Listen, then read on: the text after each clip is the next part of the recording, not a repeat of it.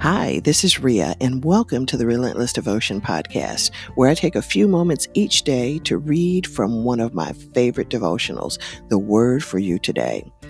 If you'd like to pick up a copy of this devotional, go to their website, wordforyoutoday.com. Be sure to order a copy for a friend or family member. And don't forget to follow this podcast and stop by my Facebook group page, Relentless Devotion. Now, as long as you keep listening, I will keep reading. Let's get to today's reading. Thursday, June 18th. Today's reading is called Overcoming Rejection, and it's part 1 of a 4-part reading series. The verse comes to us from Isaiah 43rd chapter, 4th verse, New International Version. You are precious and honored in my sight. Jesus experienced rejection. The Bible says he came to his own, and his own did not receive him. That's from John 1st chapter, 11th verse, New King James Version. But he didn't sit around and lick his wounds. He moved on to where people gladly received him.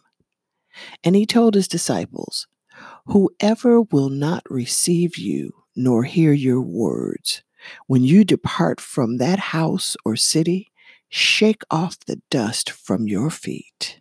That's Matthew 10th chapter, 14th verse. Repeated rejection tends to validate the fear that we are inadequate. This is particularly so when it comes to the opinion of those we place value on. But the irony in operating out of fear of rejection is that it ultimately results in the very rejection you were trying to avoid. When people realize you hold yourself in low regard, they deal with you accordingly. You teach people how to value you by how much you value yourself. If you never express a preference, a boundary, or any other limitation on how others interact with you, they assume you have none and behave toward you in that manner. Notice, even though Jesus was rejected, he never responded in a way that encouraged continued rejection. He didn't stay where he was not tolerated. He went to where he was celebrated. In other words, he went to where people recognized and received his person, his purpose, and his power.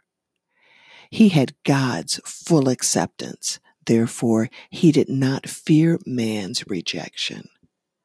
And you have God's full acceptance too. The Bible says you are precious and honored in my sight, and I love you.